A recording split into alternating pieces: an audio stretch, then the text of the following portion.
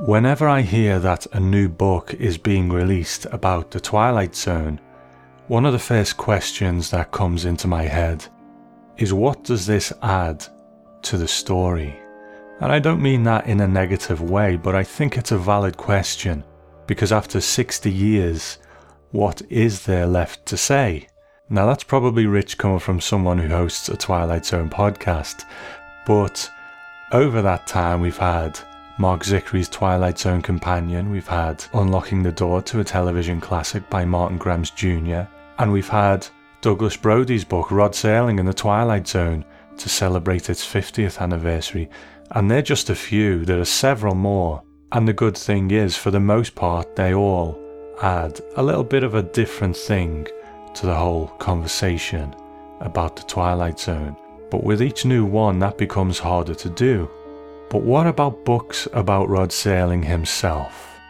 Well, the obvious first go-to book is As I Knew Him, My Dad, Rod Serling, by his daughter Anne Serling. And if you think back to when Anne was on the show, she spoke about how there were other biographies out there, but she felt there were factual inaccuracies, and that was one of the reasons why she felt she needed to write her own book to kind of put those to rest. Now, ever since I had that conversation with Anne, I think I've been understandably wary of approaching other Rod Serling biographies. And at the end of the day, that book is so definitive that, is there anything else left to learn? Well, it turns out that actually there is. Today I'm going to be speaking to the author of a book called Unknown Serling, An Episodic History, Volume 1, and the subtitle is The Bradbury, Kennedy, Pentagon and World War II Stories. The author is Amy Boyle Johnson, and I'll speak to her in a moment. At the beginning of the book, Amy acknowledges that she's not treading the same ground as Anne Serling, of course, how could she? And she doesn't try to.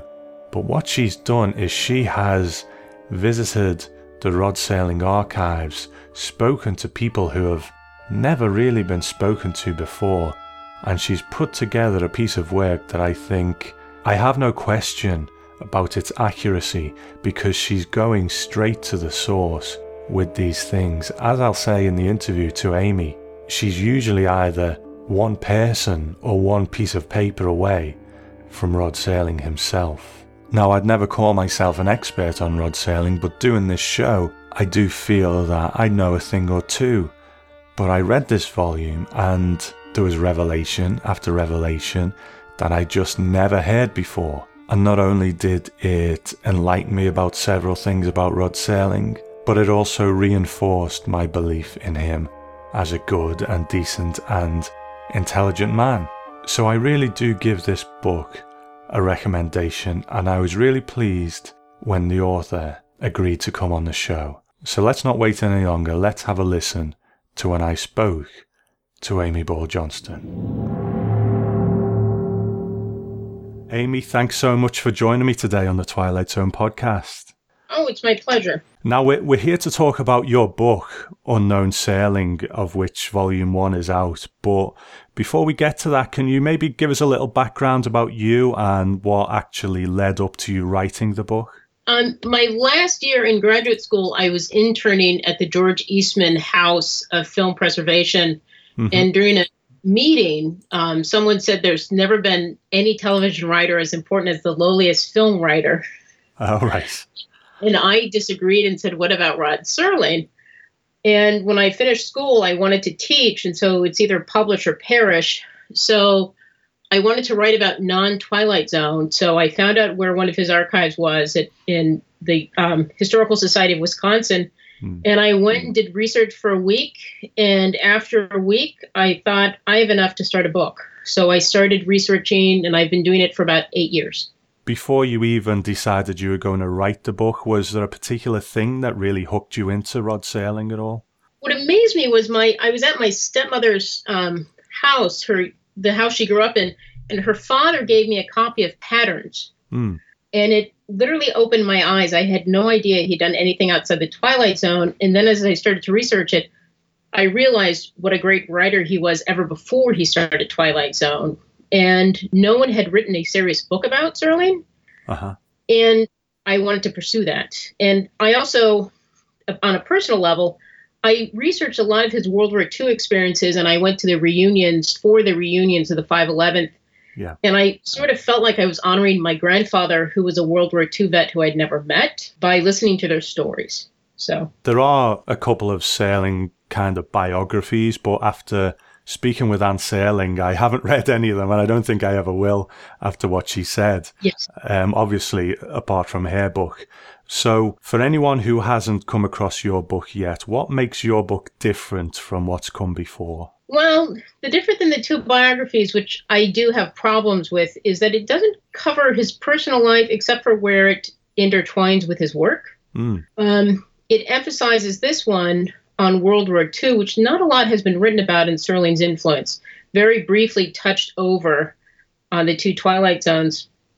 And I give it as a basis. I'm not aware of any publication besides one copy of Military History Quarterly that talks about the war games, which I think is very important, especially today. And the Vietnam story blew my mind when I ran across that play, and I think it's very relevant. Mm-hmm.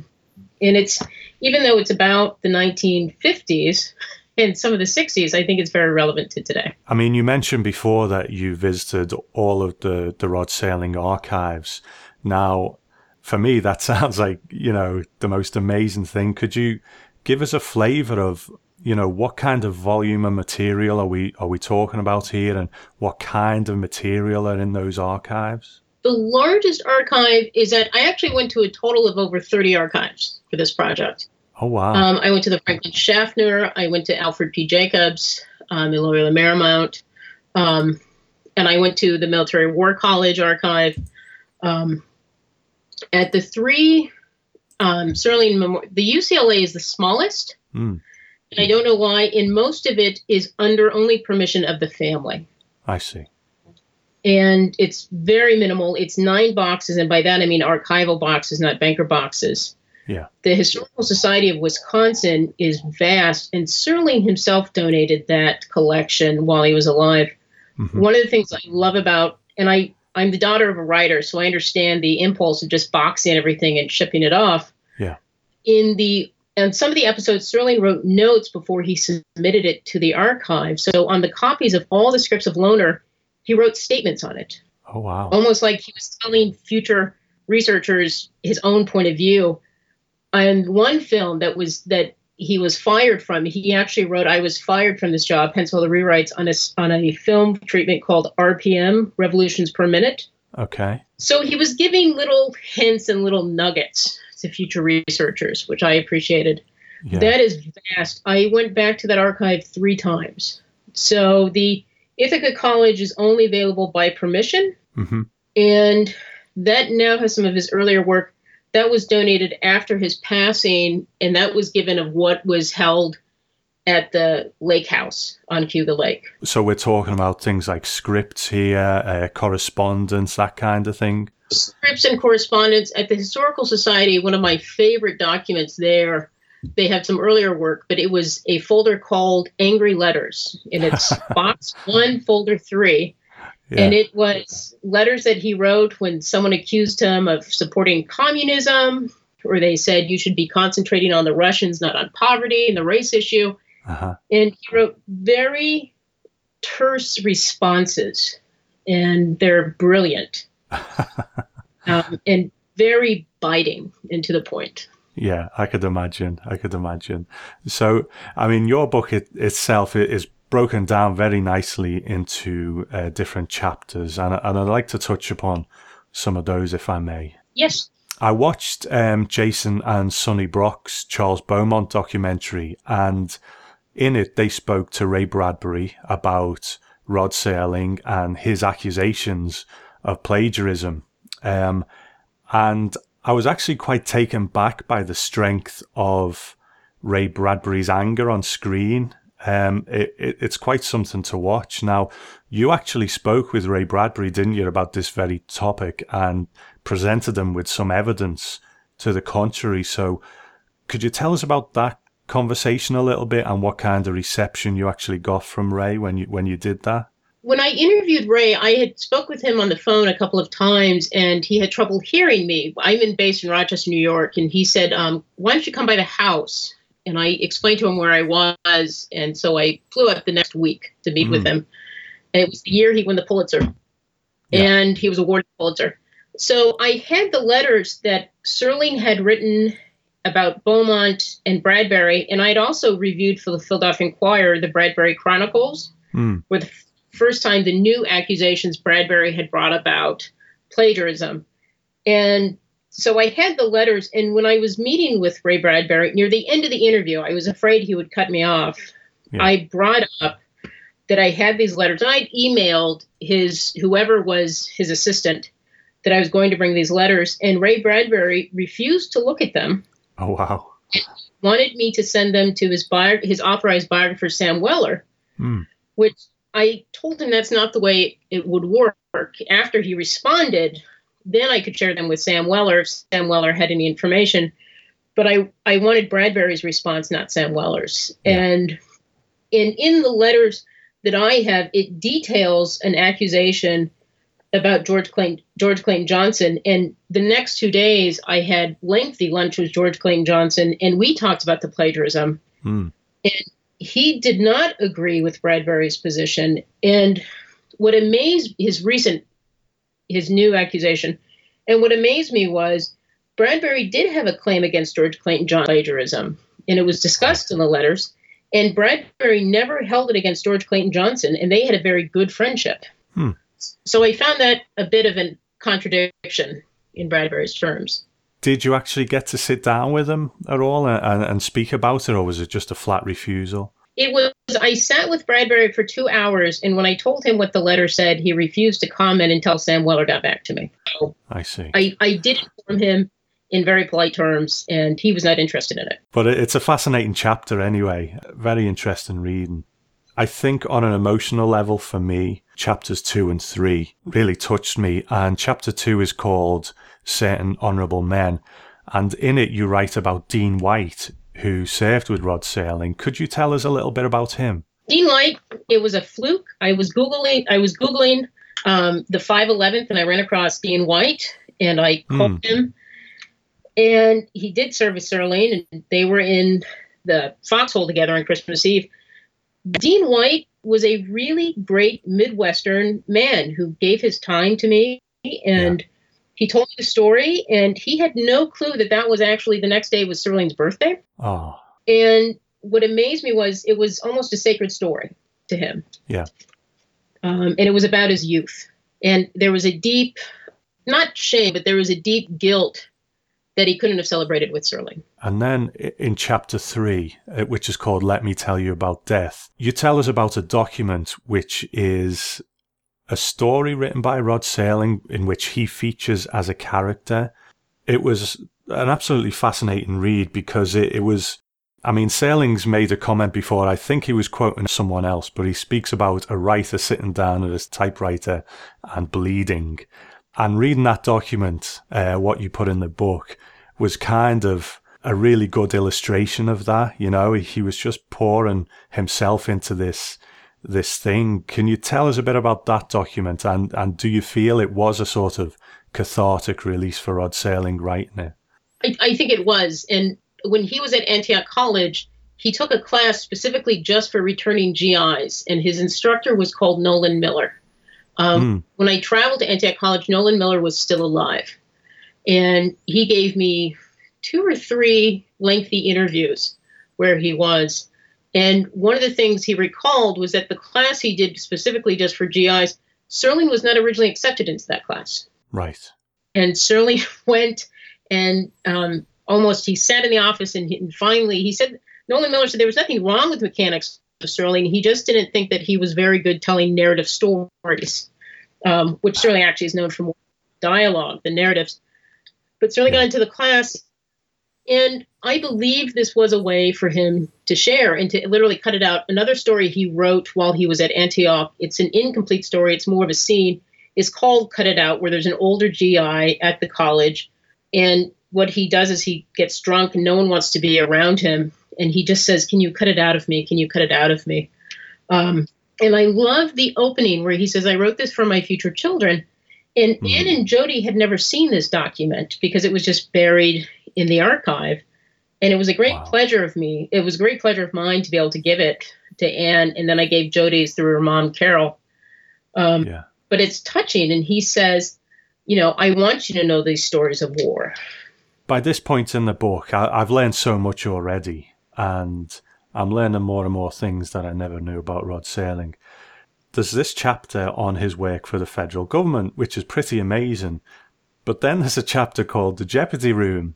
Now, by this point, if you'd have told me that Rod Serling had piloted the space shuttle, I'd have probably believed you, because it seems as the book goes on, we're just learning more and more amazing stuff about him. But the government actually asked Rod Serling to take part in war games, didn't they? Yes. And I was fascinated by that. And it almost seemed surreal when I read the war game. And he was asked to, under the Kennedy administration, he was writing 7 Days in May, the screenplay for 7 Days in May. And Kennedy was a huge fan of this. And Serling had asked the government for assistance in some documents already. And Serling had, so he knew about the federal government. They had requested letters of access to the White House. And so it makes sense that he was invited.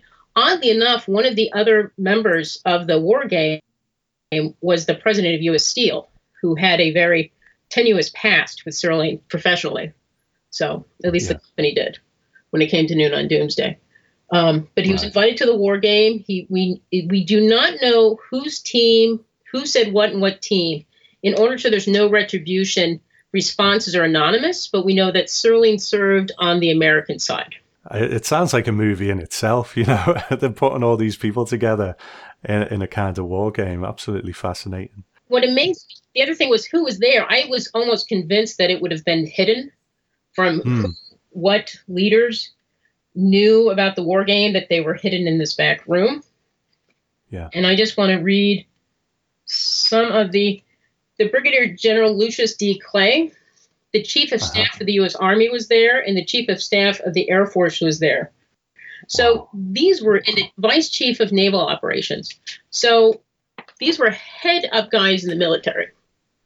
These were not someone in the office who thought it'd be really cool to have Milton Caniff and Rod Serling show up at the Pentagon.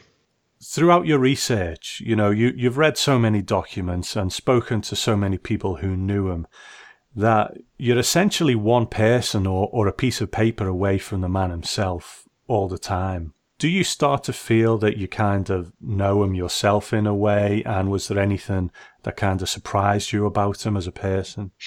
Well, I didn't know Serling beyond the image I saw of him as a child of The Twilight Zone and then later Night Gallery.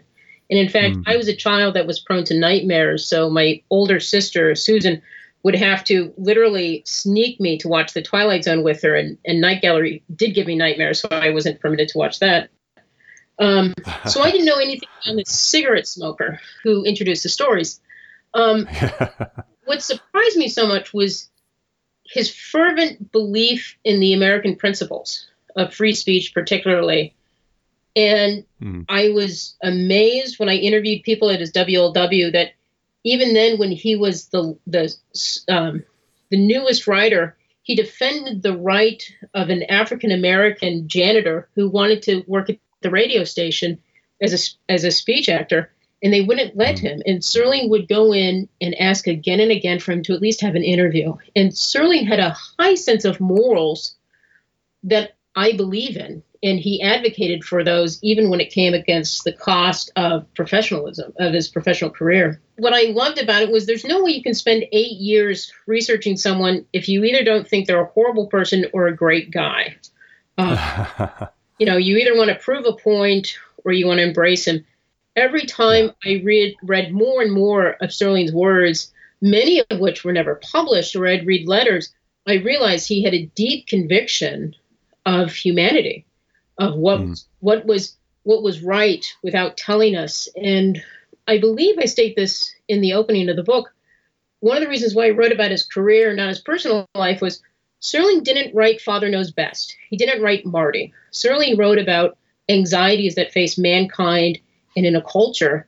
And so Serling wrote about our social selves. So I didn't think it was fair to tread into his personal life, except for his World War II experiences and how they came about. Yeah, yeah. Serling, when you look at Monsters on Maple Street, when you look at The Shelter, it still pertains to us. So Serling was speaking to us as smart individuals who wanted to see almost a sense of justice, but a sense of representation of anxiety. I believe The Twilight Zone was the first existentialist TV show. I do not consider it science fiction. I consider it a form of existentialism. And that's something you go into a bit more in the second book, is that right? Yes, the second volume is the leading up to The Twilight Zone.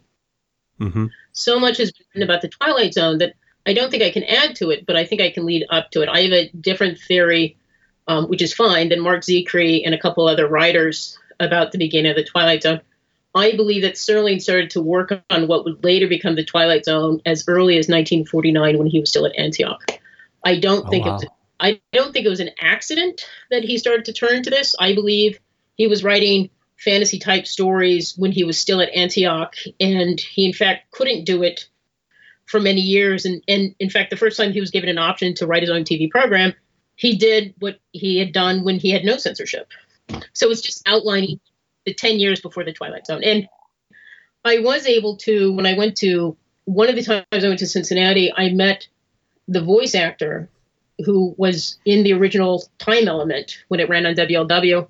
And he had the script. Wow. He let me go through his basement, and he had kept all these scripts, including the Time Element. And he had kept, when he worked for WLW, he worked for, Serling wrote a radio program, a comedy about two women that worked in a complaint department in a department store called Leave It to Kathy. Serling was not a very comedic writer, but he gave me all these scripts from the 1950s. So during the course of your research, things like that, you have read a lot of documents, a lot of unproduced things, or maybe things that have been produced and kind of lost to time.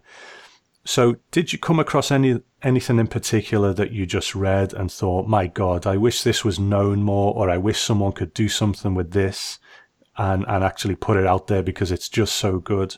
The original Planet of the Apes blew my mind. I'm still not a huge fan of Planet of the Apes. My brothers, I can feel them cringing when I say that. And then when I read the first script of Planet of the Apes, I realized Serling did not write Planet of the Apes. He filled his contractual agreement where he was going to give co-writing credit. The original Planet of the Apes was a very sensitive cultural thing about the role of man and the other. In the original Planet of the Apes, Serling had dressed apes in modern day clothing, and it's almost a modern day Washington, D.C., where there were ape policemen and there were ape department stores. And at one point, the man goes out and goes to a nightclub and gets absolutely hammered.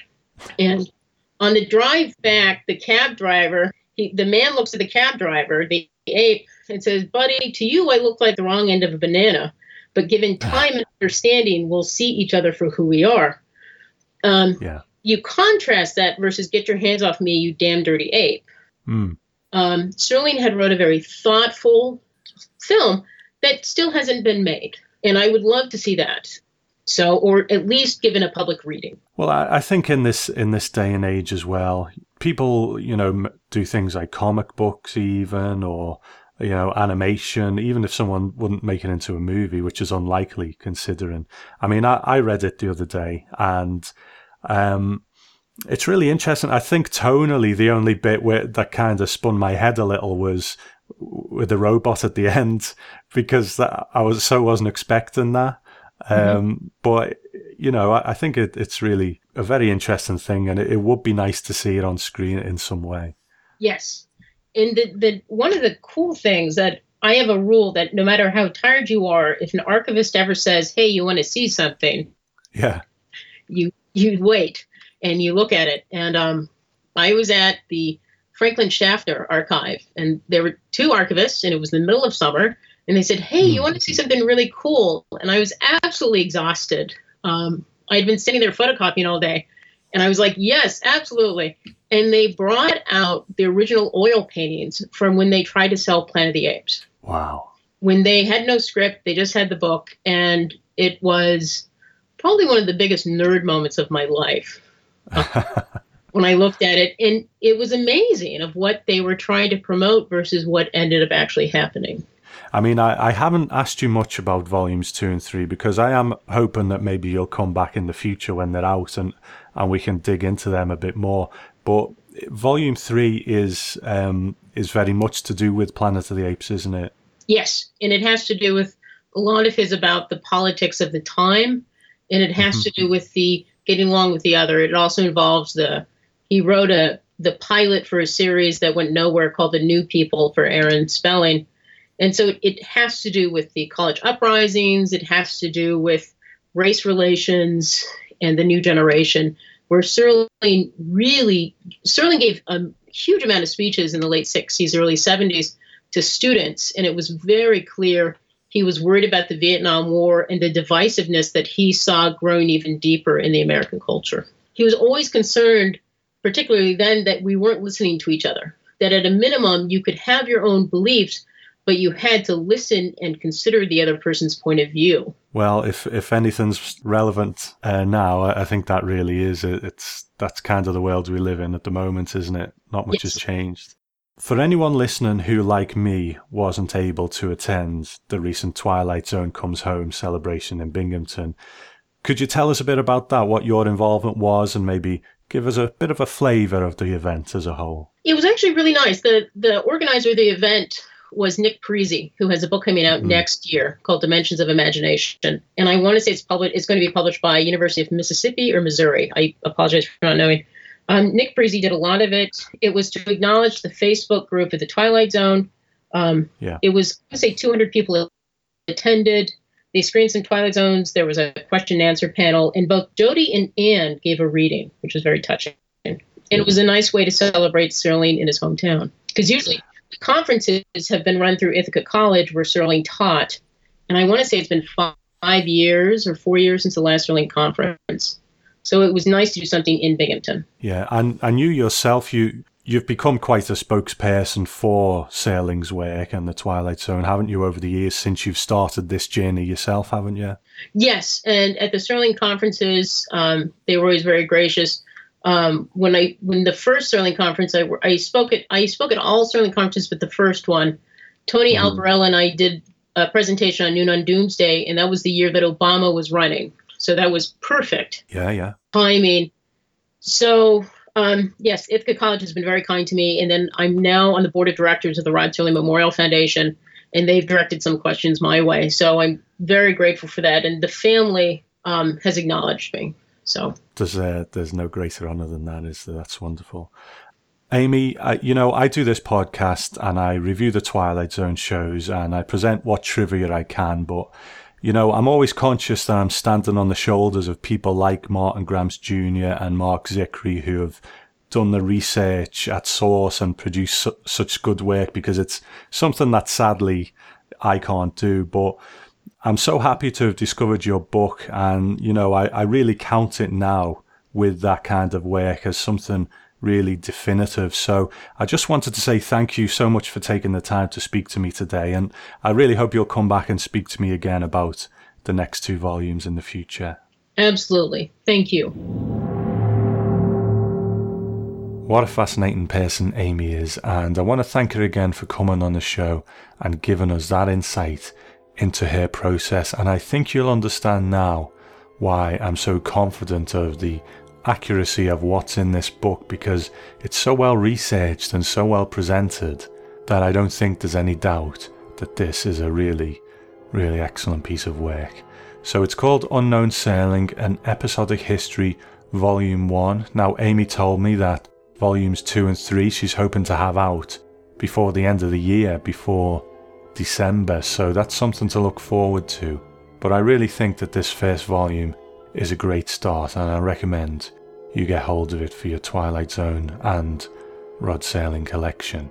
So that's enough from me. If this is the first time you've came to the Twilight Zone podcast to listen to Amy's interview, then I do hope you stick around, go back into the archives over at thetwilightzonepodcast.com and maybe enjoy some of my past interviews, some of my reviews of Twilight Zone episodes, and some of the other little things I do on the show. But thank you for listening. Next time I'll be looking at the episode It's a Good Life, and I will speak to you soon.